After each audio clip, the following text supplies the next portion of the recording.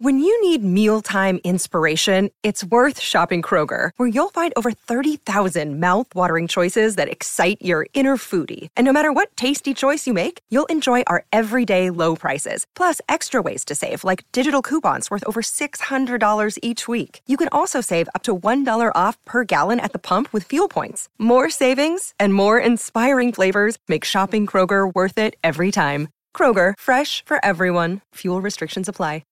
So a couple of weeks ago, we talked about our excitement for Windows 11. We even had ZDNet's Ed Bott on the show because we were so excited. At the time, we assumed that Microsoft would do like it always has in the past and offer support for existing hardware. But boy, were we wrong. Not only sort of wrong, just flat out wrong. I'm Jason Cipriani with co-host Jason Perlow, and on this episode of Jason Squared, we're going to take a look at what you'll need to run Windows 11 on your current PC. All right, Perlow, I think the word of the day is TPM, maybe? What do you think? Well, so TPM, or Trusted Platform Module version 2.0, is part of it. But I would say the overall word of the day is security. Hardware-enforced security, to be precise. Yeah, I think that's probably a better way of rounding it up. I'll fully admit, we recorded the podcast talking about the announcement on June 24th. Yeah. Then I went on a family trip. I zoned out, didn't really check Twitter, news feeds, anything for a while. So during the announcement, I was totally offline. Afterwards, and for the first few days afterwards, I followed all of the news on Twitter, and my entire feed was just very angry people about Windows 11 dropping support for very recent processors and hardware. It's something Microsoft has not done in the past. So I guess my question to you, since you followed it very closely, why do we have the big change? So we didn't know the answer for a few days. Only that Microsoft had cut off a lot of systems from the upgrade by saying only 8th generation Intel systems. So that is like, if you have a Core i7-8 blah, blah, blah, blah, blah, right, or higher, or a 9 blah, blah, blah, blah, you're fire, or 10, whatever, or AMD Zen 2 processors, Zen 2 generation processors, and higher would work with the new operating system. They didn't go into detail as to why only a few days later. Okay, Ed Bott was chasing that story for 24 hours. He rewrote his article like 3 times. Saying, Microsoft backtracked on this. First it's a soft floor, now it's a hard floor, now it's no, you don't get to have it, right? I personally have 3 PCs that I've been using to run, tests and apps and workloads on Windows. My newest one is a Dell XPS 88900. Okay, I bought that in June of 2016. It is an i7 6700, which is a 6th generation Skylake processor. Okay, it's a big box. It's got 8 cores running at 3.4 gigahertz, 64 gigs of RAM. It runs fine. It's fast. Microsoft will not support this chip officially with Windows 11 when it's a release in October. Now, by the way, it runs the Windows 11 preview just fine right now, but sans a couple of things that we're going to talk about. The reason why they gave these requirements, not just for Trusted Platform Module, it has to do with virtualization extensions present in Generation 8 and higher processors. And actually, technically, 6, 7, and 8 all have it, but they're making the cutoff at 8 for reasons not quite apparent to everybody right now. They've now backed down at least to Generation 8 being the hard floor for the time being. They're allowing Generation 7 systems at least to participate, and they're allowing Generation 6 systems to participate in the preview. The question is, what's going to finally make the cut in October, right? Yeah, I read their announcement that of the first insider preview being available, that they are rethinking their approach and they're investigating whether Gen 7 systems will be able to make the transition once it officially launches later this year. So I guess what they're hoping is people with Gen 7 systems will hop on, will try out the insider preview and see how well it runs and give them a bunch of data, and they can make a call after that. I don't know. It's this whole thing got really messy when it didn't have to be in the beginning. If they would have been upfront and explained it fully from the start, I think we wouldn't have had this issue. like you, I have quite a few PCs around my house, for testing and whatnot, reviewing. I recently built a I guess a year and a half ago, 18 months ago, I built a gaming PC on my own. I wanted to experience what it was like to build a gaming PC. I put an Intel Core i5-9400F processor, which, by the way, Microsoft has published a list of supported processors for Windows 11. I checked the list. This processor is on the list and should be fully You're good. Yep. Gen 9, right? Yep. So Microsoft has since pulled the health tool that checks whether or not your computer is eligible for Windows 11. But before they pulled it, I downloaded it and checked my gaming PC, and it told me it is not eligible to be updated. And it mentioned TPM 2.0. My processor supports it. Yeah, you need to jump into your BIOS and just turn it on. Yeah, I need to jump into the BIOS and make the switch and turn it on. But here's the problem: how many people are going to know to do that? They're going to run this health check tool, and hopefully, the reason Microsoft pulled it is so they could go in and add instructions, or at least support articles that says, "Hey, you do support it. Your processor is supported, but it looks like you don't have TPM 2.0 enabled. You need to go into your BIOS. Here's how to do that. Here's what to look for." I haven't had a chance to jump into the BIOS right now because it's tied up doing some computing tasks for me. So I haven't made the change to run the tool again. Like I said, I have it downloaded so I could still run it. But I plan on doing that here in the next few days. This is beyond confusing. Yeah, so I guess we should probably say why is Microsoft doing this, right? Because we have a lot of boxes that look like they run fine.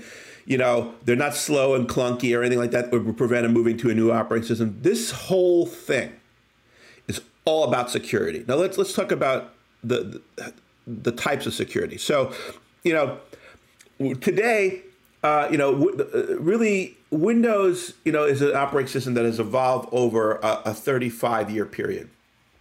That's a very long time.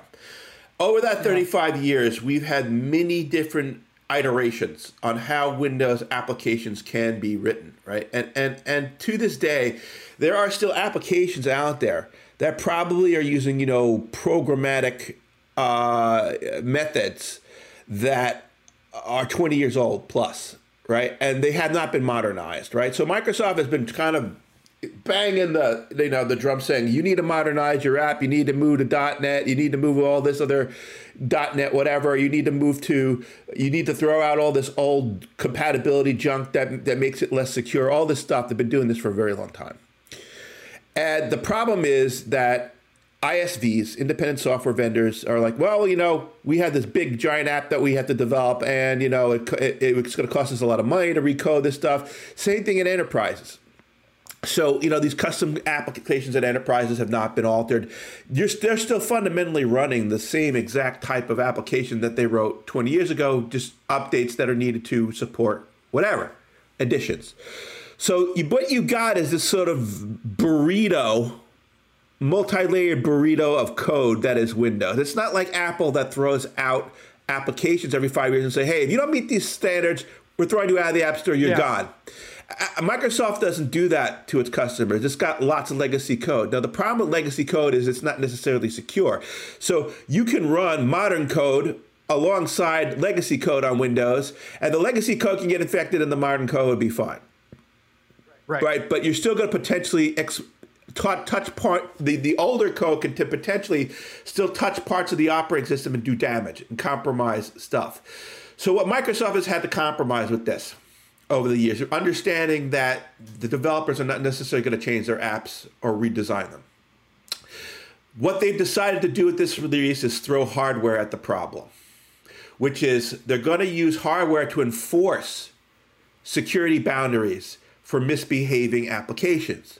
So they're going to use, number one, this TPM, Trusted Platform Module, which is going to permit secure boot that will prevent applications from altering firmware on your PC. Number one. This is a big deal. Number one. So you're protecting the PC from infection at the firmware level. That's very important. Yeah. Because they're those type. Huge deal. Because, for example, things like Skylake and some of the other generations of processors were susceptible to that type of malware.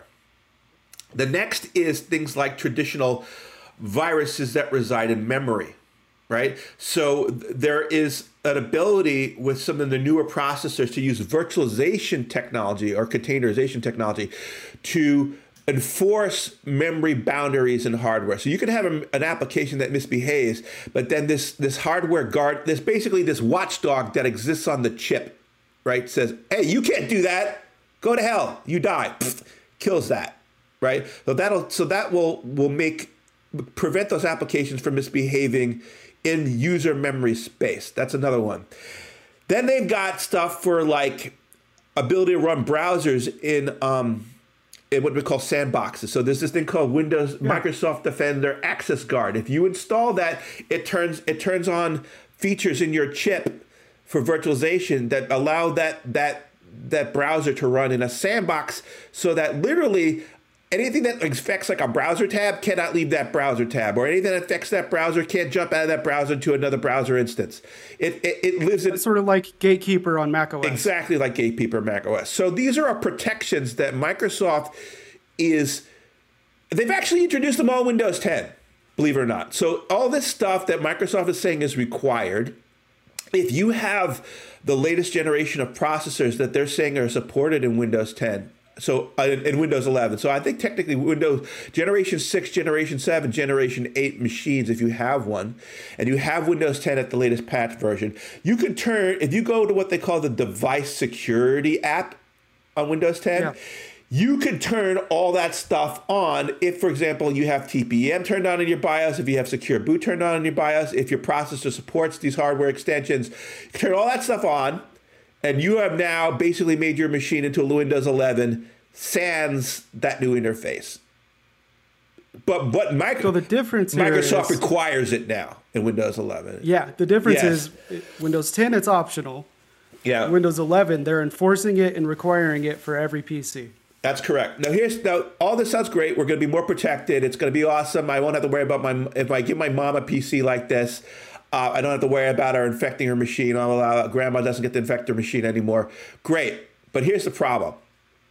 We have chips on the market on machines that were sold as early as 2.5 years ago that, quote unquote, are not supported because they're Gen 7 machines.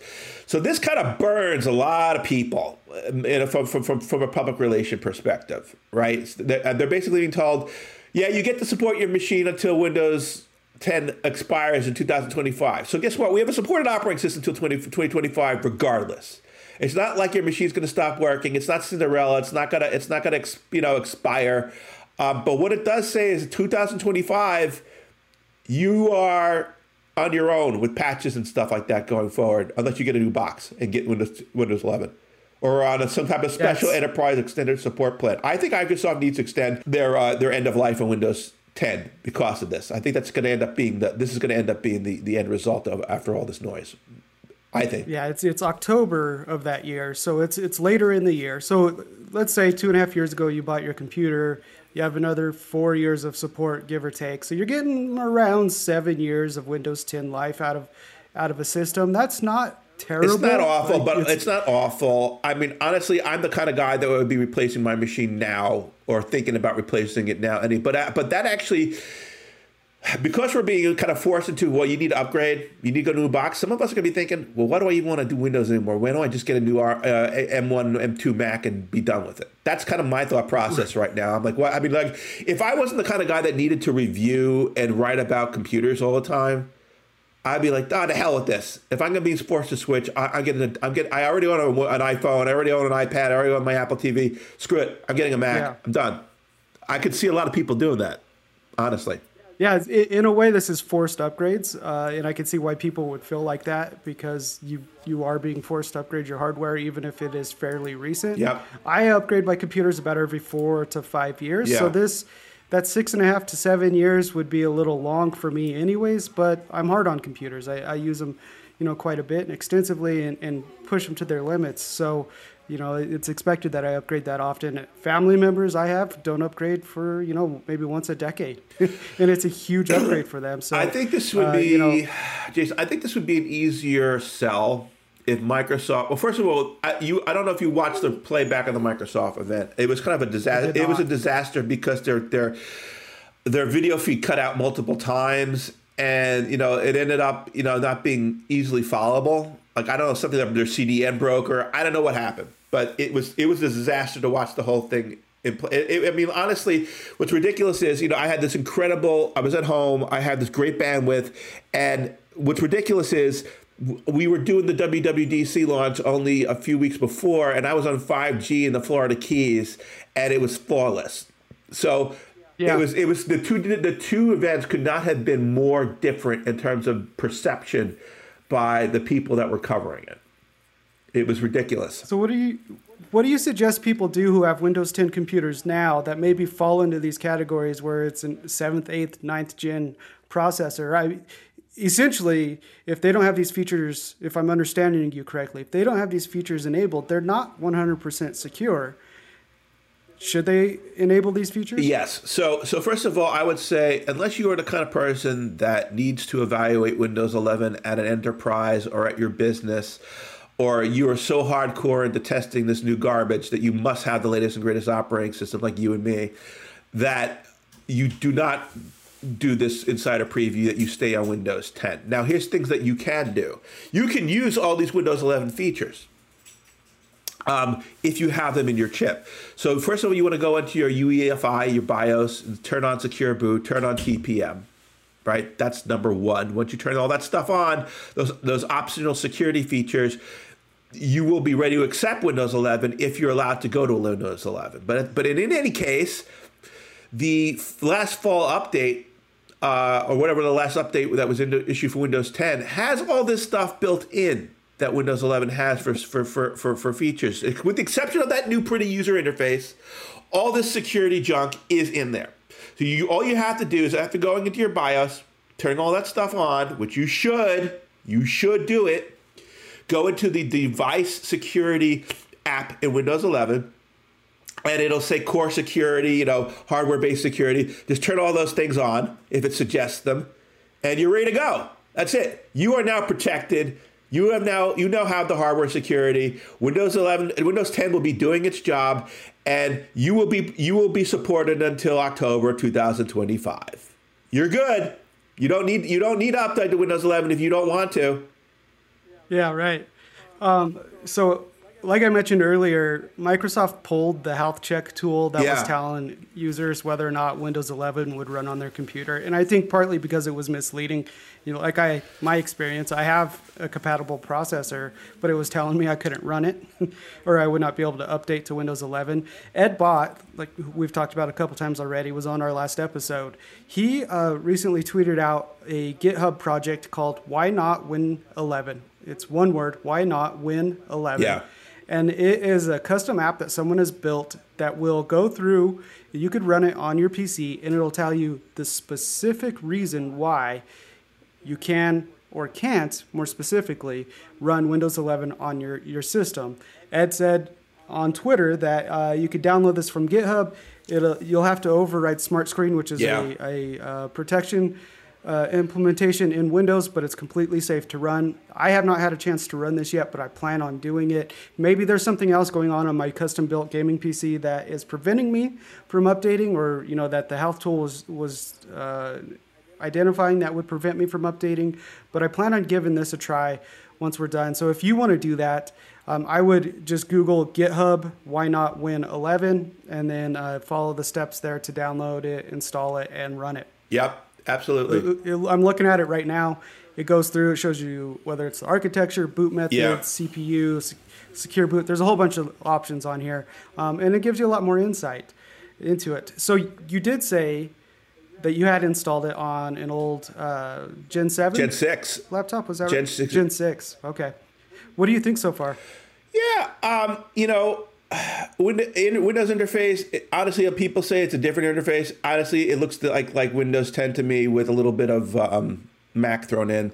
But honestly, it wasn't the kind of leap where I started using like, where is this crap? No, it's got a start menu that kind of blows up into this big square with a search engine on it, like a smartphone style search engine where you can look for the app. And it's got a settings menu. It's got all that stuff that you expect to be there. The settings menu is more smartphone-ified, in terms of its. I mean, like again, they looked at Mac OS 11 and 12, and they said, hey, how do we make our stuff kind of look like this? And it's fine. I'm not the fancy store that was in the that they showed in the rollout event is not there yet. The Android apps are not there yet. And by the way, Windows 10 is getting the same store. Windows 10 is getting an identical store. So if you're going to be like, oh, I got to have the new store, guess what? Windows 10 is going to get the same store. Apparently, according to Ed, these fancy new MSIX packages that are needed to make that sandbox app experience, which is completely separate from this hardware enforced security stuff. The sandbox app, which takes a legacy application and makes it not misbehave, that is no longer mandatory in the store. So, but even with all this hardware enforced security, they're basically throwing the hardware enforced and security crap at it as a solution, because this could have been all done in this software packaging stuff. So rather than forcing the software vendors to repackage the apps so they behave nice, they're saying, oh, screw it, let's just throw hardware at it and make all the end users buy new machines or turn all the stuff on. So that's well, I would rather they roll that thing out at some point. The MSIX packages, but that's not going to be a requirement anymore for the store. You can just take a regular package of Windows app the way they've been doing it all along and just dump it in the store and then just make it look prettier in the store. That's it. Yeah.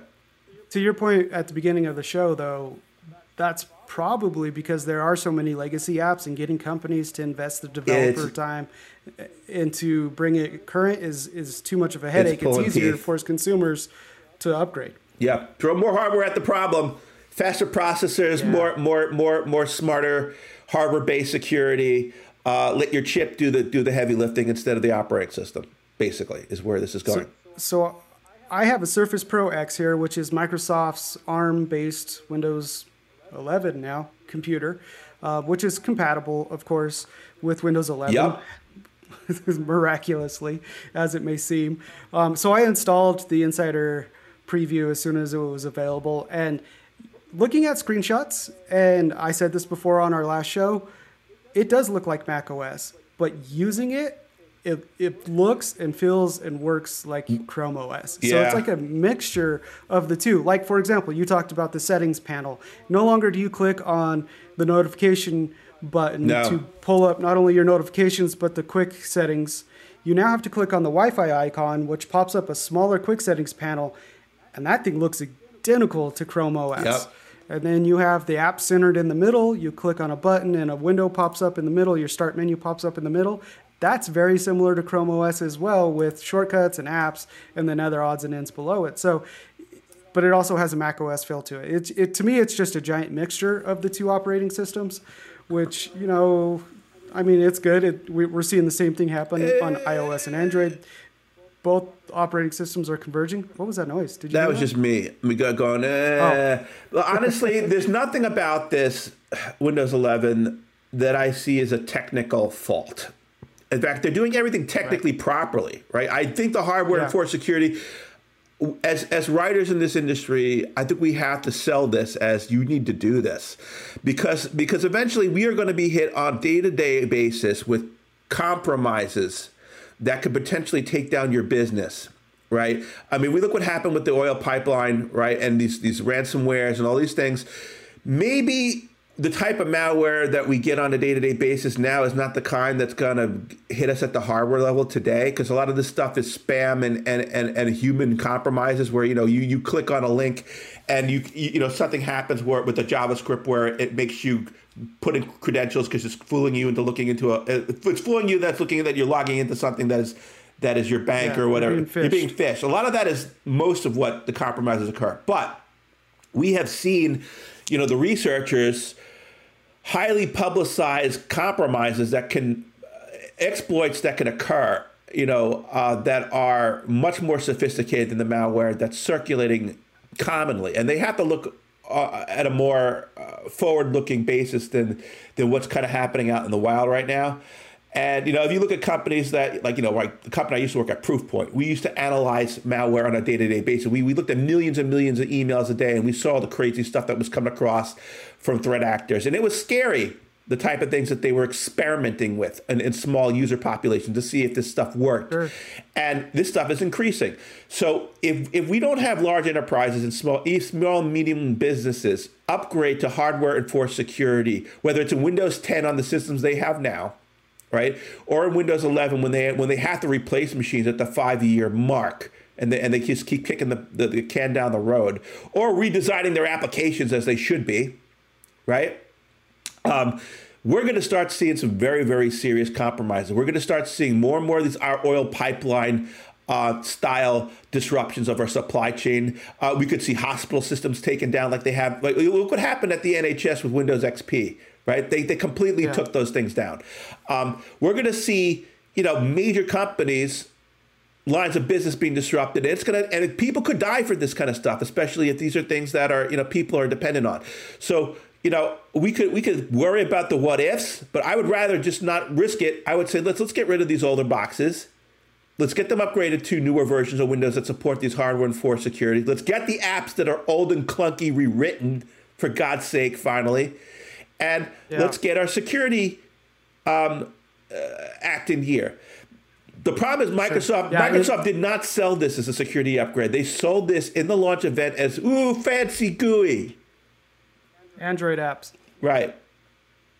Yeah, I agree 100% with you, but I also feel the consumer pain. Yeah, of course. Forced upgrades. Never fun. I mean, how many landfills are going to be full of Windows 10 laptops and desktops here? It's awful. Yeah, there's a lot of e-waste is going to come out of this decision. It's a decision that had to be made, a hard decision, but I get why it was made. I also empathize with people who will have to upgrade far too soon. But Jason, look, I have a few boxes here that I gotta have to get rid of. Like I have a Windows server here that has a chip that is I only bought it 4 years ago, but its generation is third generation server Xeon processor. But it was out of the box new when I bought it, right? So it was probably sitting in a warehouse for 3 years, and I got it cheap. Like I got the server for $300. Perfectly good server.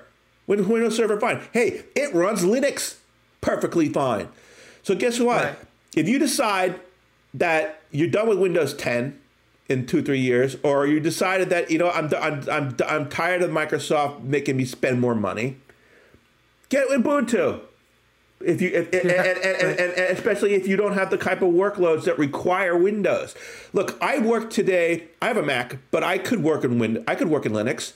I use all Google apps. I use Google Desktop. I don't need a Mac necessarily to do all this. I could run a Linux desktop if I wanted to. I could completely take this Windows box with the Gen 6 on it and run Ubuntu on it or Linux Mint and anything, and I would be fine. Really, I would be fine.